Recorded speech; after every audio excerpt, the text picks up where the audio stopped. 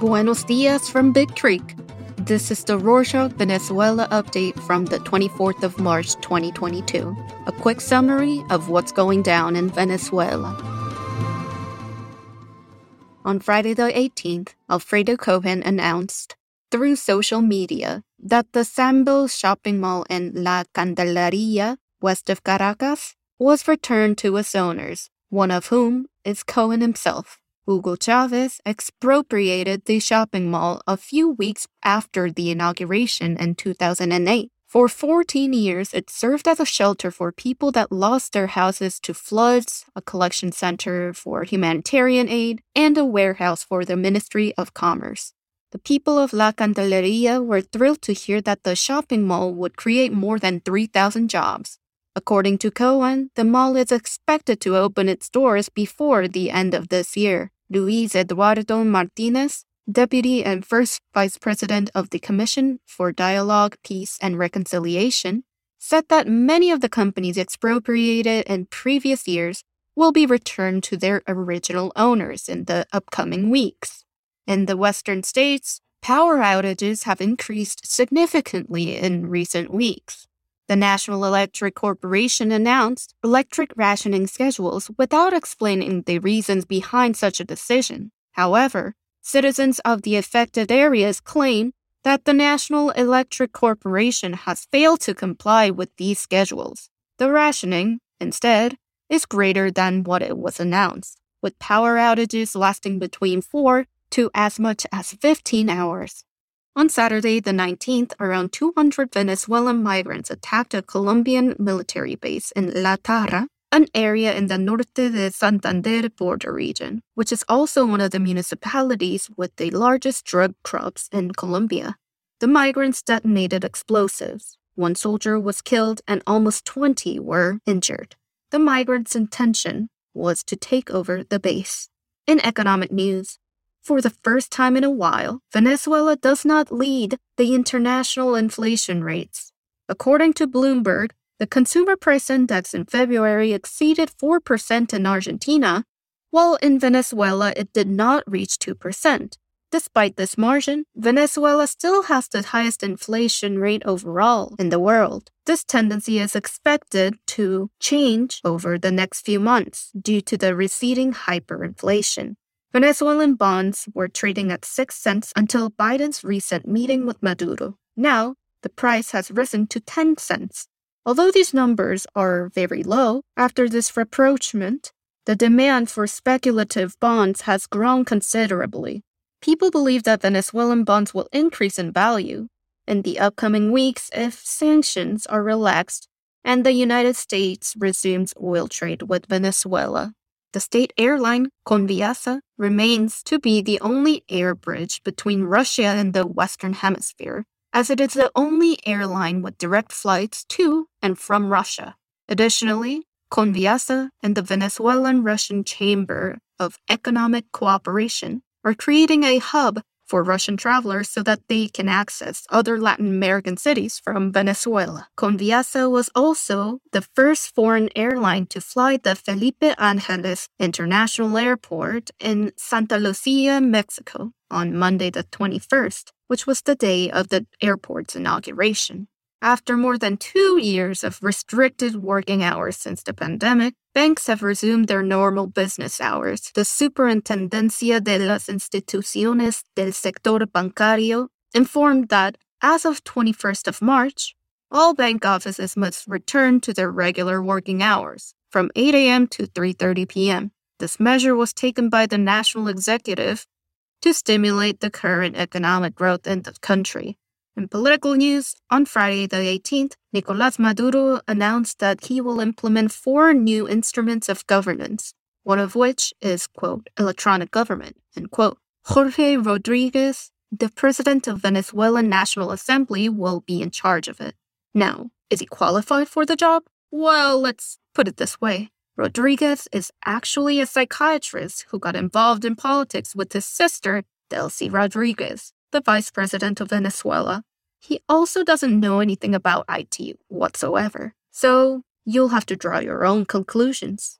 The e-government will manage all the digital platforms affiliated and administered by the government, such as the Patria system, the platforms of the ministries, and the new platform, VenApp.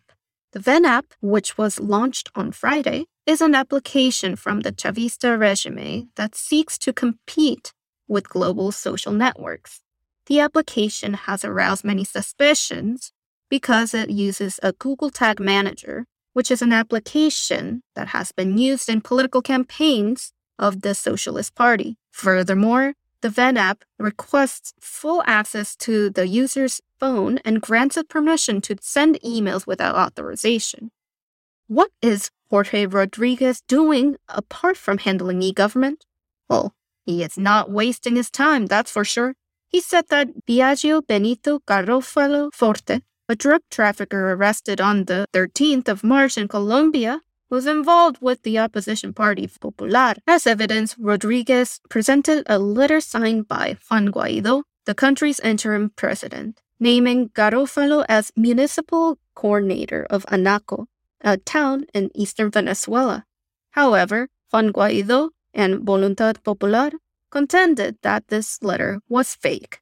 Fake news hunters, a crowdsourcing community that monitors daily news, determined that the evidence presented by Rodriguez was forged. Taking advantage of these allegations, Rodriguez also stated that they will not allow Juan Guaido in the meetings to promote dialogue since, in his words, quote, they will not meet with drug traffickers, end quote. The meetings between the opposition and Maduro's regime are in the process of being resumed, as it is being determined which sectors of society will participate. These meetings were suspended following the arrest of Alex Saab in October 2021.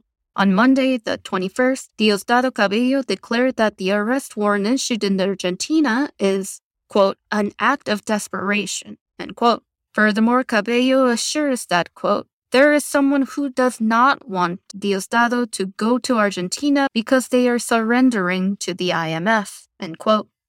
On Thursday the 17th, the United Nations High Commissioner for Human Rights, Michelle Bachelet, presented an update of her report on human rights in Venezuela. There, she highlighted that many political prisoners have been tortured in jail, and some even dead. This is one of the most flagrant violations of democracy and human rights in the country, according to Bachelet.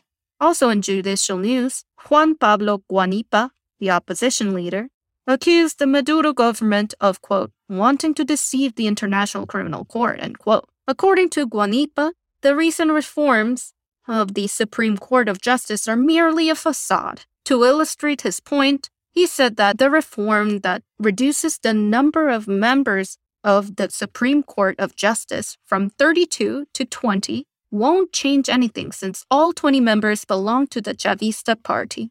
On Tuesday the 22nd, Jorge Rodriguez received a list of over 200 candidates for the Supreme Court's parliament. The National Assembly must choose the new 20 members in the following 5 days. Also on Tuesday 22nd, Tarek William Saab, Attorney General of the Republic, revealed a part of an anti-bullying legislation. This bill seeks to punish school authorities who promote or ignore cases of bullying.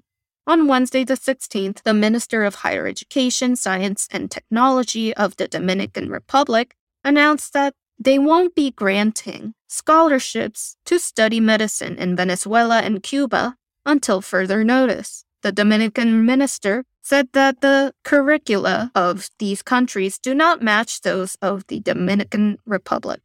For this reason, the students have had problems finding a job on the island.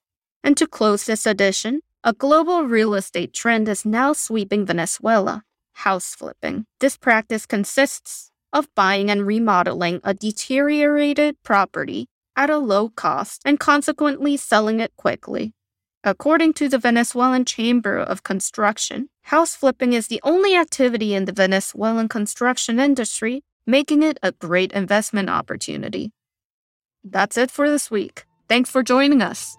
We want to improve ourselves, and for that, we need your feedback. Email us, send us a DM, send us some smoke signals, whatever. Just please contact us. If you've been a listener for a while, what do you think about our updates? We could really use your advice. Let us know by emailing us at venezuela@rorschach.com or follow us on Instagram @RorschachVenezuela and Twitter @RorschachV. Hasta la próxima.